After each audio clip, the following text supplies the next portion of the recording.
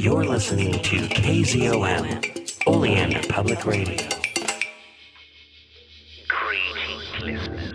It is I, D.E. Spitzer and Farmer Dave, here once again to talk to you about the Cthulhu mythos, its books, its monsters, its unfortunate human casualties, its timeline in general, and even its tangential bits, like the dreamlands or things of a weird nature that are Lovecraftian leaning.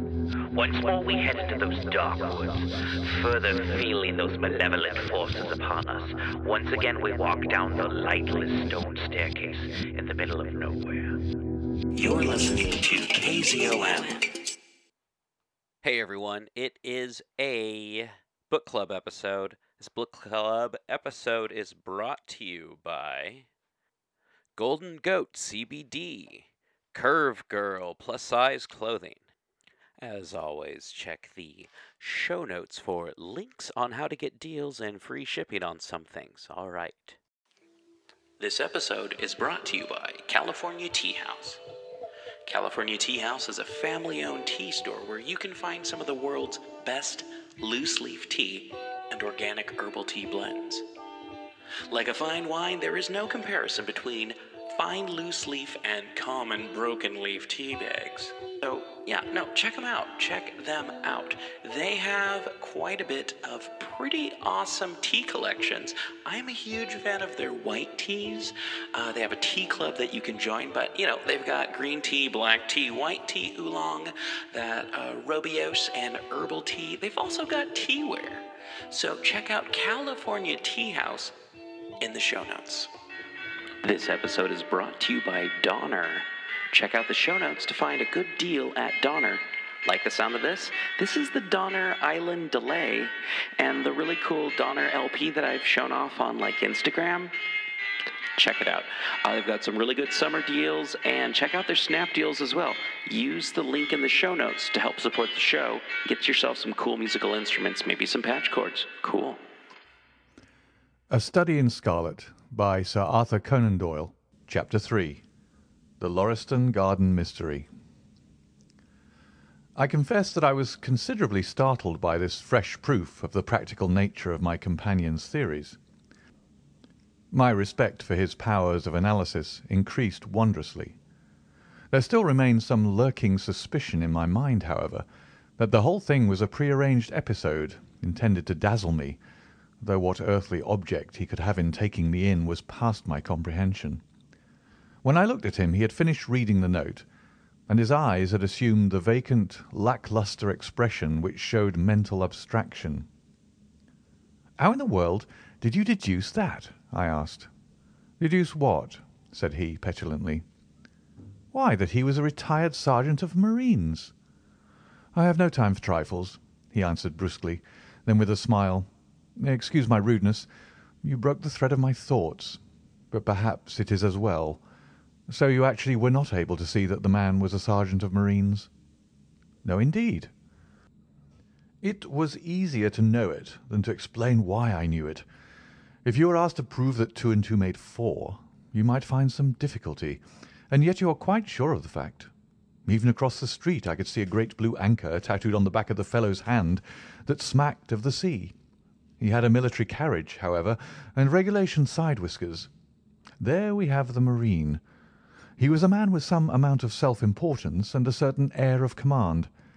You must have observed the way in which he held his head and swung his cane. A steady, respectable, middle-aged man, too, on the face of him. All facts which led me to believe that he had been a sergeant." "Wonderful!" I ejaculated. "Commonplace," said Holmes, though I thought from his expression that he was pleased at my evident surprise and admiration. "I said just now that there were no criminals. It appears that I am wrong. Look at this." He threw me over the note which the commissionaire had brought. "Why," I cried, as I cast my eye over it, "this is terrible!" "It does seem to be a little out of the common," he remarked calmly. "Would you mind reading it to me aloud?" This is the letter which I read to him. "Dear Mr. Sherlock Holmes, there has been a bad business during the night at 3 Lauriston Gardens, off the Brixton Road. Our man on the beat saw a light there about 2 in the morning, and as the house was an empty one, suspected that something was amiss. He found the door open, and in the front room, which is bare of furniture, discovered the body of a gentleman, well dressed, and having cards in his pocket bearing the name of Enoch J. Drebber, Cleveland, Ohio, USA. There had been no robbery, nor is there any evidence as to how the man met his death. There are marks of blood in the room, but there is no wound upon his person. We are at a loss as to how he came into the empty house. Indeed, the whole affair is a puzzler. If you can come round to the house any time before 12, you will find me there. I have left everything in statu quo until I hear from you. If you are unable to come, I shall give you fuller details, and would esteem it a great kindness if you would favour me with your opinion. Yours faithfully, Tobias Gregson. Gregson is the smartest of the Scotland Yarders, my friend remarked. He and Lestrade are the pick of a bad lot. They are both quick and energetic, but conventional, shockingly so. They have their knives into one another, too. They are as jealous as a pair of professional beauties. There will be some fun over this case, if they are both put upon the scent. I was amazed at the calm way in which he rippled on. "Surely there's not a moment to be lost," I cried. "Shall I go and order you a cab?" "I'm not sure about whether I shall go. I am the most incurably lazy devil that ever stood in shoe leather. That is, when the fit is on me, for I can be spry enough at times." "Why, it is just such a chance as you've been longing for." "My dear fellow, what does it matter to me? Supposing I unravel the whole matter, you may be sure that Gregson, Lestrade and Co. will pocket all the credit. That comes of being an unofficial personage." "But he begs you to help him." "Yes, he knows that I am his superior, and acknowledges it to me, but he would cut his tongue out before he would own it to any third person. However, we may as well go and have a look. I shall work it out on my own hook. I may have a laugh at them if I have nothing else. Come on." He hustled on his overcoat and bustled about in a way that showed that an energetic fit had superseded the apathetic one. "Get your hat," he said. "You wish me to come?" "Yes, if you have nothing better to do." A minute later we were both in a hansom, driving furiously for the Brixton Road. It was a foggy, cloudy morning, and a dun-coloured veil hung over the housetops, looking like the reflection of the mud-coloured streets beneath.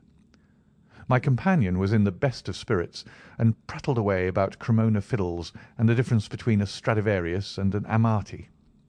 As for myself, I was silent, for the dull weather and the melancholy business upon which we were engaged depressed my spirits. "You don't seem to give much thought to the matter in hand," I said at last, interrupting Holmes' musical disquisition. "No data yet," he answered. "It is a capital mistake to theorize before you have all the evidence.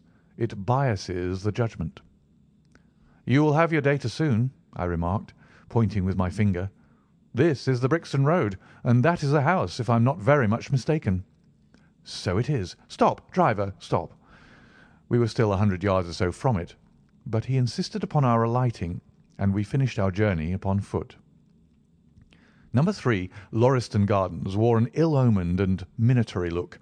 It was one of 4 which stood back some little way from the street, 2 being occupied and 2 empty.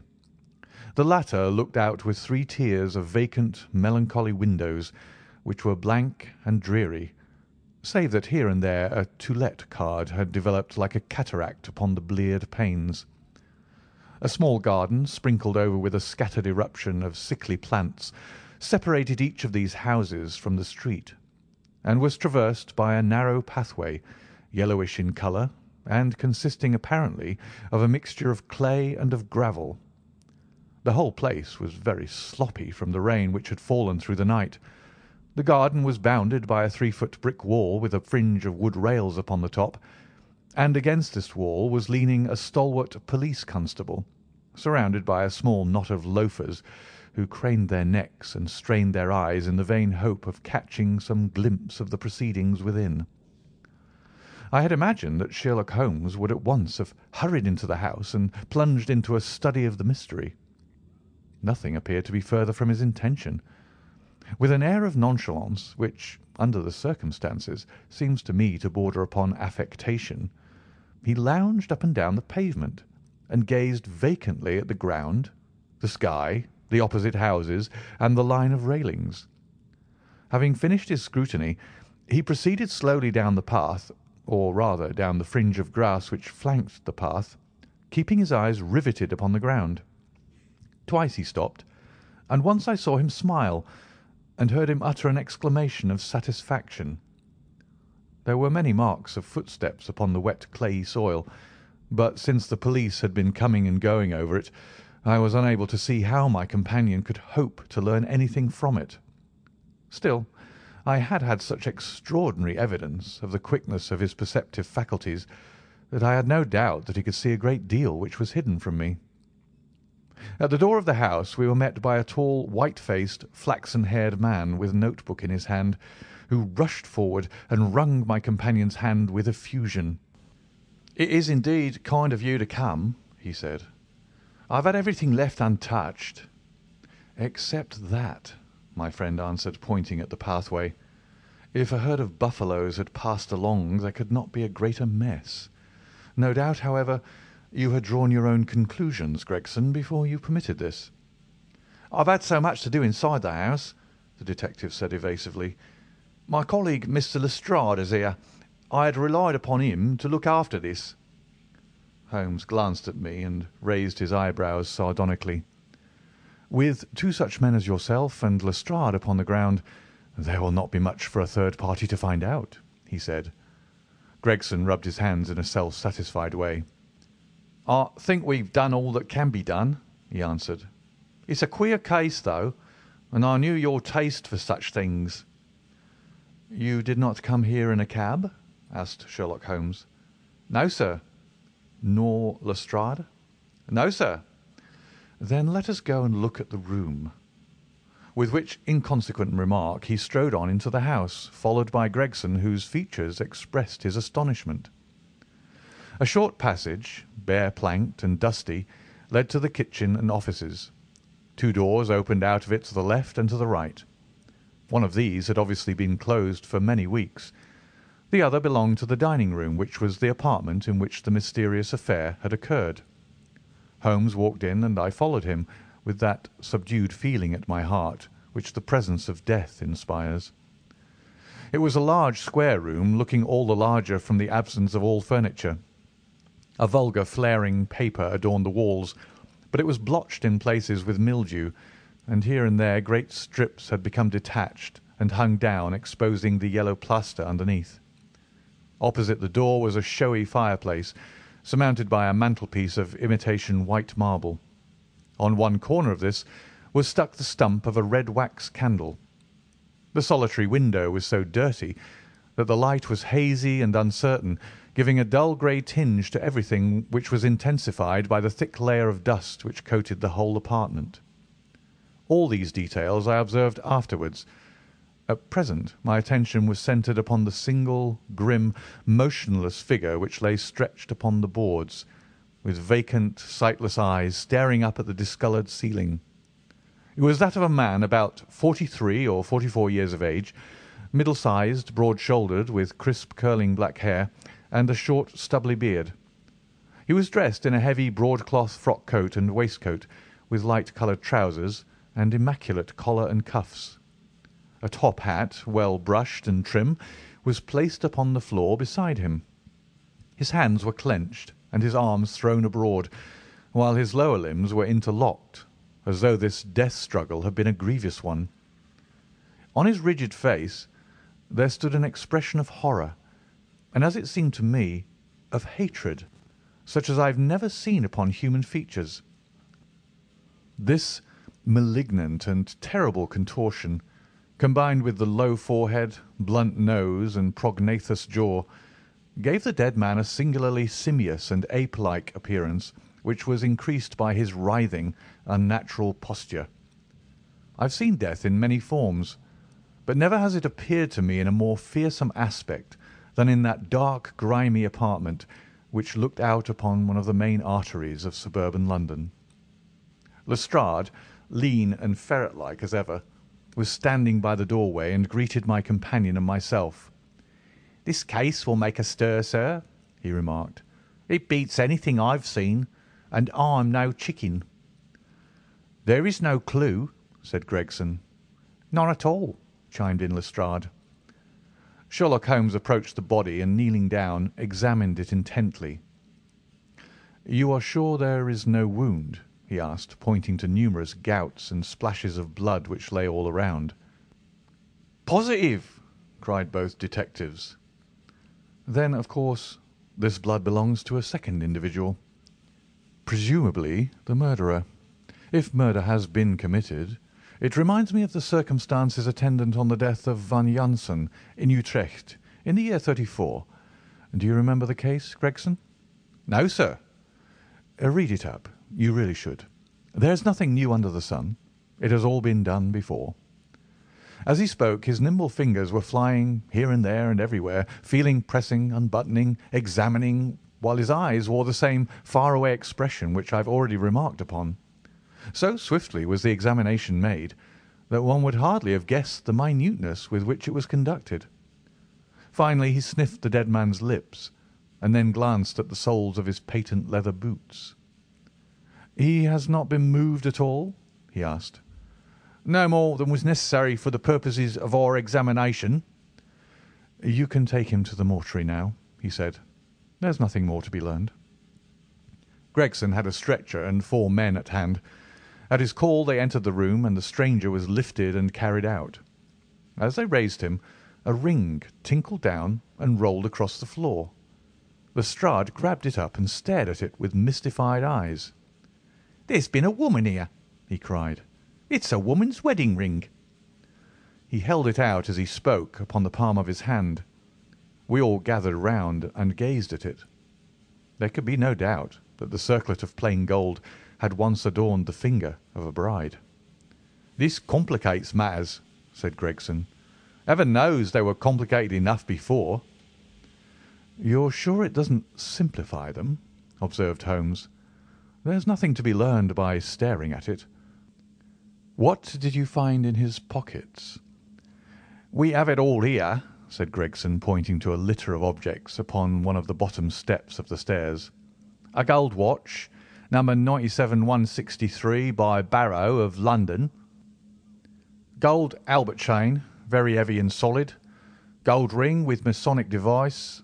Gold pin, bulldog's head with rubies as eyes. Russian leather card case with cards of Enoch J. Drebber of Cleveland, corresponding with the EJD upon the linen. No purse, but loose money to the extent of £7.13.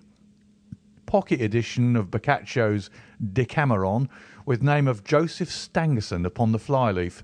2 letters, one addressed to E.J. Drebber and one to Joseph Stangerson." "At what address?" "American Exchange, Strand, to be left till called for. They're both from the Guion Steamship Company and refer to the sailing of their boats from Liverpool. It is clear that this unfortunate man was about to return to New York." "Have you made any inquiries as to this man Stangerson?" "I did it at once," said Gregson. "I've had the advertisement sent to all the newspapers, and one of my men has gone to the American Exchange, but he hasn't returned yet." "Have you sent to Cleveland?" "We telegraphed this morning." "How did you word your inquiries?" "We simply detailed the circumstances and said that we should be glad of any information which could help us." "You did not ask for particulars on any point which appeared to you to be crucial?" "I asked about Stangerson." "Nothing else? Is there no circumstance on which this whole case appears to hinge? Will you not telegraph again?" "I've said all I have to say," said Gregson in an offended voice. Sherlock Holmes chuckled to himself, and appeared to be about to make some remark when Lestrade, who had been in the front room while we were holding this conversation in the hall, reappeared upon the scene, rubbing his hands in a pompous and self-satisfied manner. "Mr. Gregson," he said, "I've just made a discovery of the highest importance, and one which would have been overlooked had it not been made a careful examination of the walls." The little man's eyes sparkled as he spoke, and he was evidently in a state of suppressed exultation at having scored a point against his colleague. Come here," he said, bustling back into the room, the atmosphere of which felt clearer since the removal of its ghastly inmate. "Now, stand there." He struck a match on his boot and held it up against the wall. "Look at that," he said triumphantly. I have remarked that the paper had fallen away in parts. In this particular corner of the room a large piece had peeled off, leaving a yellow square of coarse plastering. Across this bare space there was scrawled in blood-red letters a single word: RACHE. "What do you think of that?" cried the detective with the air of a showman exhibiting his show. "This was overlooked because it was in the darkest corner of the room, and no one thought of looking there. The murderer has written it with his or her own blood. See this smear where it was trickled down the wall? That disposes of the idea of suicide, anyway. Why was that corner chosen to write it on? I'll tell you. See that candle on the mantelpiece? It was lit at the time, and if it was lit, this corner would be the brightest instead of the darkest portion of the wall." "And what does it mean now that you have found it?" asked Gregson in a depreciatory voice. "Mean? Why, it means that the writer was going to put the female name Rachel, but was disturbed before he or she had time to finish. You mark my words, when this case comes to be cleared up, you'll find that a woman named Rachel has something to do with it. It's all very well for you to laugh, Mr. Sherlock Holmes. You may be very smart and clever, but the old hound is the best when all is said and done." "I really beg your pardon," said my companion, who had ruffled the little man's temper by bursting into an explosion of laughter. "You certainly have the credit of being the first of us to find this out, and, as you say, it bears every mark of having been written by the other participant in last night's mystery. I have not had time to examine this room yet, but, with your permission, I shall do so now." As he spoke, he whipped a tape measure and a large round magnifying glass from his pocket. With these two implements he trotted noiselessly about the room, sometimes stopping, occasionally kneeling, and once lying flat upon his face. So engrossed was he with his occupation that he appeared to have forgotten our presence, for he chattered away to himself under his breath the whole time, keeping up a running fire of exclamations, groans, whistles, and little cries suggestive of encouragement and of hope. As I watched him, I was irresistibly reminded of a pure-blooded, well-trained foxhound as it dashes backwards and forwards through the covert, whining in its eagerness until it comes across the lost scent. For 20 minutes or more he continued his researches, measuring with the most exact care the distance between marks which were entirely invisible to me, and occasionally applying his tape to the walls in an equally incomprehensible manner. In one place he gathered up very carefully a little pile of grey dust from the floor and packed it away in an envelope. Finally he examined with his glass the word upon the wall, going over every letter of it with the most minute exactness. This done, he appeared to be satisfied, for he replaced his tape and his glass in his pocket. "They say that genius is an infinite capacity for taking pains," he remarked with a smile. "It's a very bad definition, but it does apply to detective work." Gregson and Lestrade had watched the manoeuvres of their amateur companion with considerable curiosity and some contempt. They evidently failed to appreciate the fact, which I had begun to realise, that Sherlock Holmes' smallest actions were all directed towards some definite and practical end. "What do you think of it, sir?" they both asked. "It would be robbing you of the credit of the case if I was to presume to help you," remarked my friend. "You are doing so well now that it would be a pity for anyone to interfere." There was a world of sarcasm in his voice as he spoke. "If you will let me know how your investigations go," he continued, "I shall be happy to give you any help I can. In the meantime, I should like to speak to the constable who found the body. Can you give me his name and address?" Lestrade glanced at his notebook. "John Rance," he said. "He's off duty now. You'll find him at 46 Audley Court, Kennington Park Gate." Holmes took a note of the address. "Come along, Doctor," he said. "We shall go and look him up. I'll tell you one thing which may help you in the case," he continued, turning to the two detectives. "There has been murder done, and the murderer was a man. He was more than 6 feet high, was in the prime of life, had small feet for his height, wore coarse square-toed boots, and smoked a Trichinopoly cigar. He came here with his victim in a four-wheeled cab, which was drawn by a horse with 3 old shoes and 1 new one on his off foreleg. In all probability the murderer had a florid face, and the fingernails of his right hand were remarkably long. There are only a few indications, but they may assist you." Lestrade and Gregson glanced at each other with an incredulous smile. "If this man was murdered, how was it done?" asked the former. "Poison," said Sherlock Holmes curtly, and strode off. "One other thing, Lestrade," he added, turning around at the door.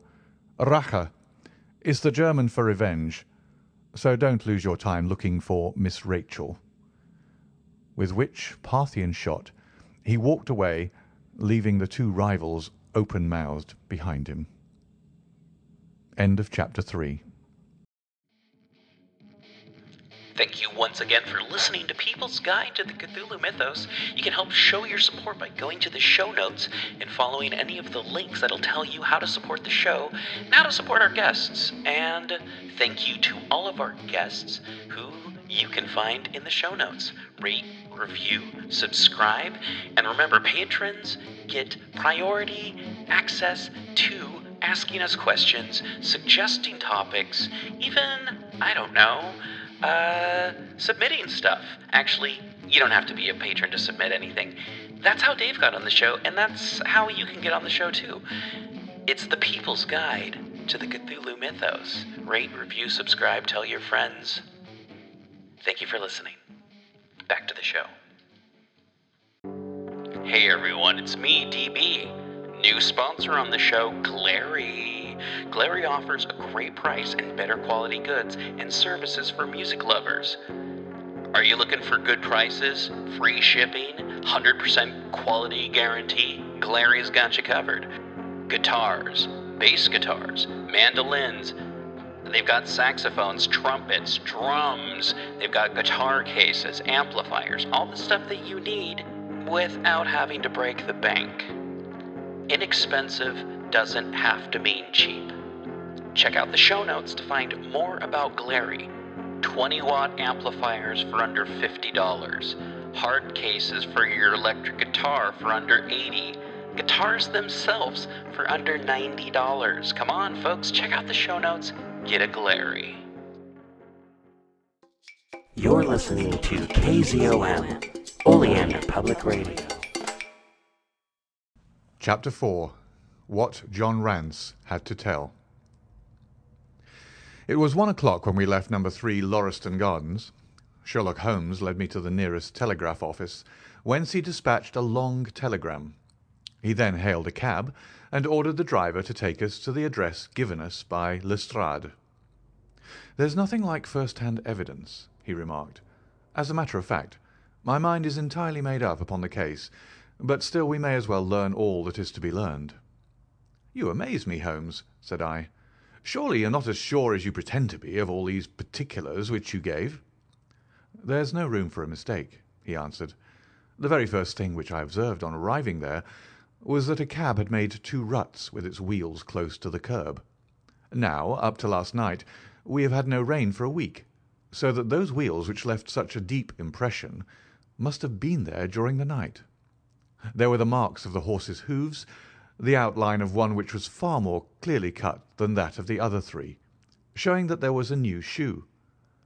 Since the cab was there after the rain began, and was not there at any time during the morning, I have Gregson's word for that. It follows that it must have been there during the night, and therefore that it brought those 2 individuals to the house." "That seems simple enough," said I. "But how about the other man's height?" "Why, the height of a man, in 9 cases out of 10, can be told from the length of his stride. It is a simple calculation enough, though there is no use my boring you with figures. I had this fellow's stride both on the clay outside and on the dust within. Then I had a way of checking my calculation.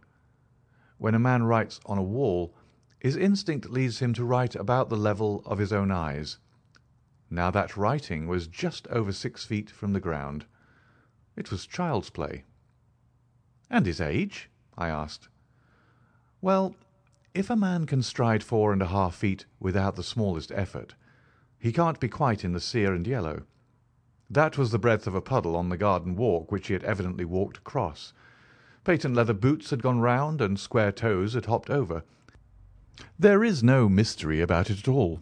I am simply applying to ordinary life a few of those precepts of observation and deduction which I advocated in that article.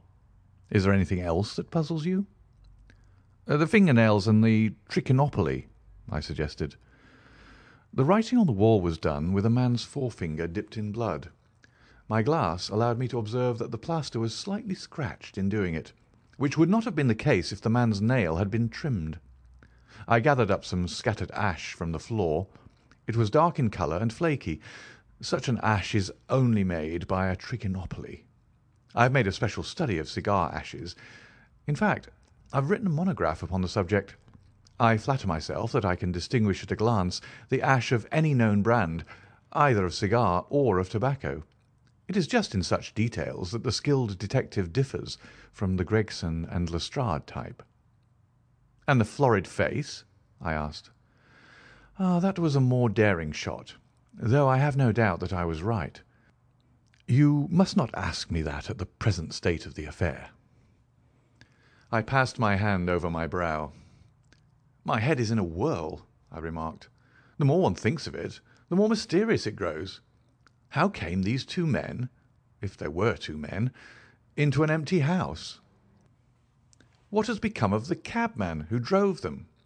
How could one man compel another to take poison? Where did the blood come from? What was the object of the murderer, since robbery had no part in it? How came the woman's ring there? Above all, why should the second man write up the German word Rache before decamping? I confess that I cannot see any possible way of reconciling all these facts." My companion smiled approvingly. "You sum up the difficulties of the situation succinctly and well," he said. "There is much that is still obscure, though I have quite made up my mind on the main facts. As to poor Lestrade's discovery, it was simply a blind intended to put the police upon a wrong track, by suggesting socialism and secret societies. It was not done by a German. The A, if you noticed, was printed somewhat after the German fashion.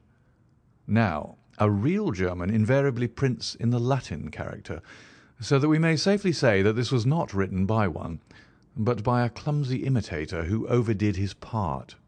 It was simply a ruse to divert inquiry into a wrong channel. I'm not going to tell you much more of the case, Doctor. You know, a conjurer gets no credit when once he has explained his trick, and if I show you too much of my method of working, you will come to the conclusion that I am a very ordinary individual after all." "I shall never do that," I answered. "You've brought detection as near an exact science as it ever will be brought in this world." My companion flushed up with pleasure at my words, and the earnest way in which I uttered them. I had already observed that he was as sensitive to flattery on the score of his art as any girl could be of her beauty. "I'll tell you one thing," he said. "Patent leathers and square toes came in the same cab, and they walked down the pathway together, as friendly as possible, arm in all probability. When they got inside they walked up and down the room, or rather, Patent leathers stood still while Square toes walked up and down. I could read all that in the dust, and I could read that as he walked he grew more and more excited. That is shown by the increased length of his strides. He was talking all the while, and working himself up, no doubt, into a fury. Then the tragedy occurred. I've told you all I know myself now, for the rest is mere surmise and conjecture. We have a good working basis, however, on which to start. We must hurry up, for I want to go to Halle's concert to hear Norman Neruda this afternoon." This conversation had occurred while our cab had been threading its way through a long succession of dingy streets and dreary byways. In the dingiest and dreariest of them Our driver suddenly came to a stand.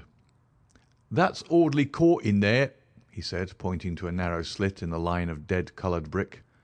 "You'll find me here when you come back." Audley Court was not an attractive locality. The narrow passage led us into a quadrangle paved with flags and lined by sordid dwellings. We picked our way among groups of dirty children and through lines of discoloured linen until we came to number 46, the door of which was decorated with a small slip of brass on which the name Rance was engraved. On inquiry we found that the constable was in bed, and we were shown into a little front parlour to await his coming.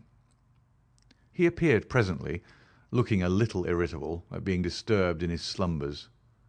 "I made my report at the office," he said. Holmes took a half-sovereign from his pocket and played with it pensively. "We thought that we should like to hear it all from your own lips," he said.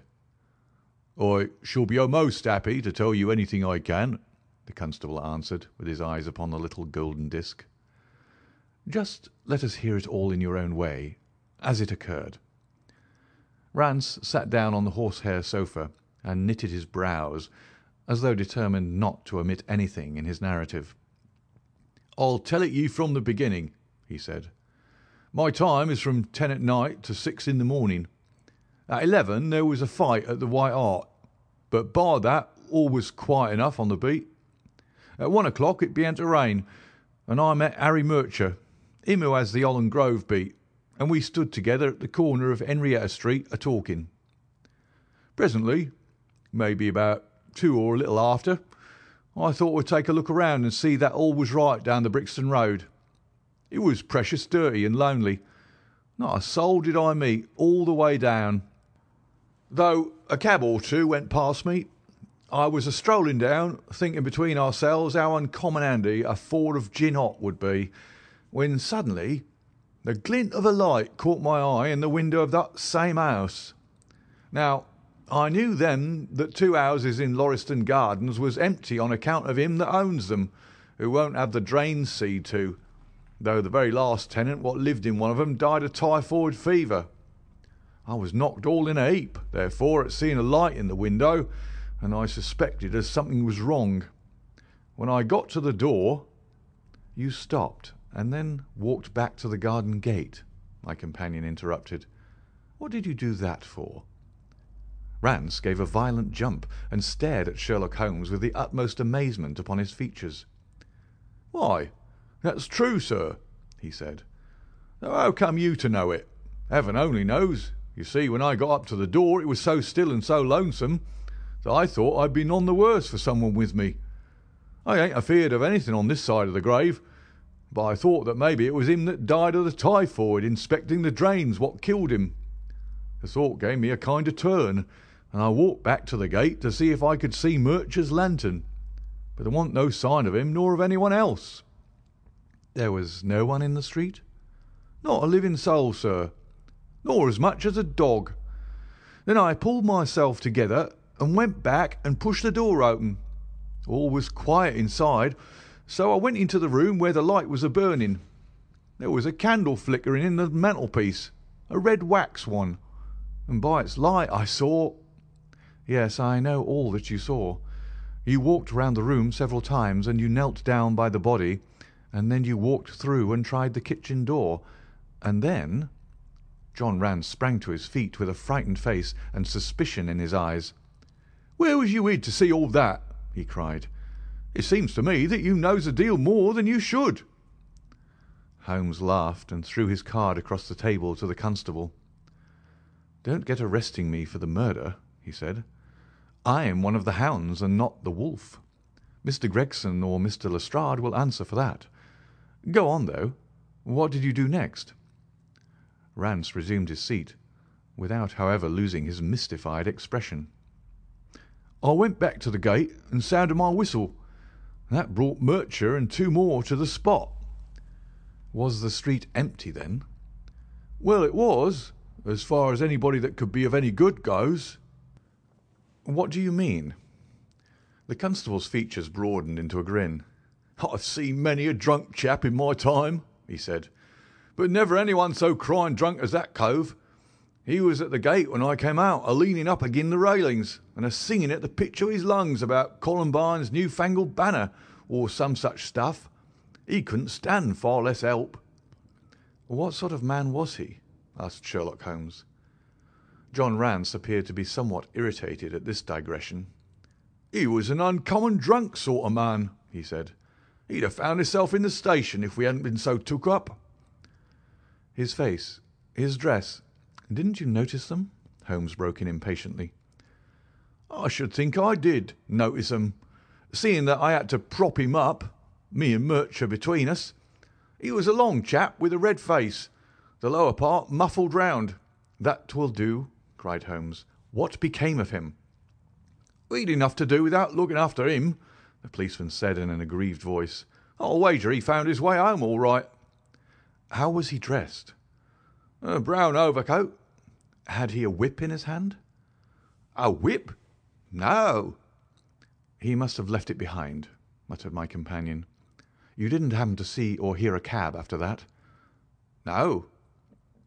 "There's a half-sovereign for you," my companion said, standing up and taking his hat. "I'm afraid, Rance, that you will never rise in the force. That head of yours should be for use as well as ornament. You might have gained your sergeant's stripes last night. The man whom you held in your hands is the man who holds the clue of this mystery and whom we are seeking. There is no use of arguing about it now. I'll tell you that it is so. Come along, Doctor." We started off for the cab together, leaving our informant incredulous, but obviously uncomfortable. "The blundering fool," Holmes said bitterly as we drove back to our lodgings. "Just to think of his having such an incomparable bit of good luck and not taking advantage of it. I'm rather in the dark still. It's true that the description of this man tallies with your idea of the second party in this mystery. But why should he come back to the house after leaving it?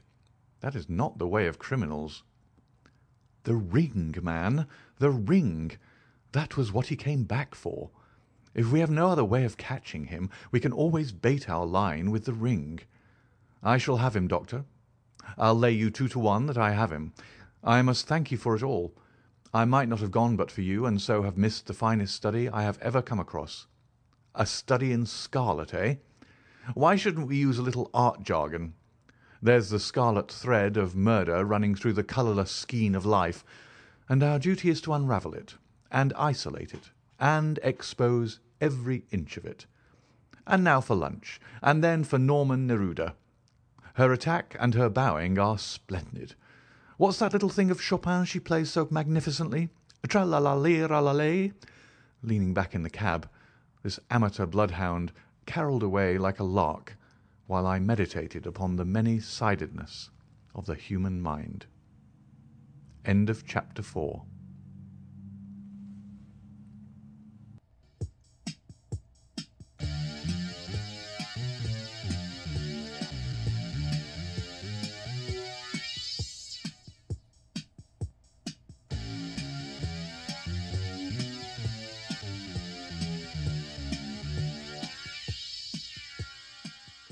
Do you like the TV series Tales from the Crypt?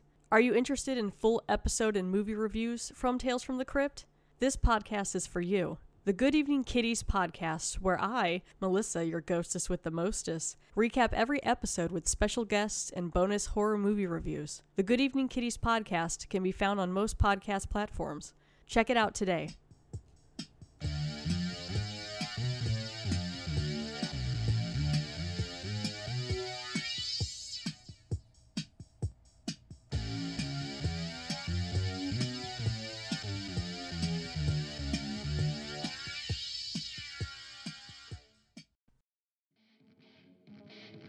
Thank you once again for listening to People's Guide to the Cthulhu Mythos. You can help show your support by going to the show notes and following any of the links that'll tell you how to support the show and how to support our guests. And thank you to all of our guests who you can find in the show notes. Rate, review, subscribe, and remember, patrons get priority access to asking us questions, suggesting topics, even,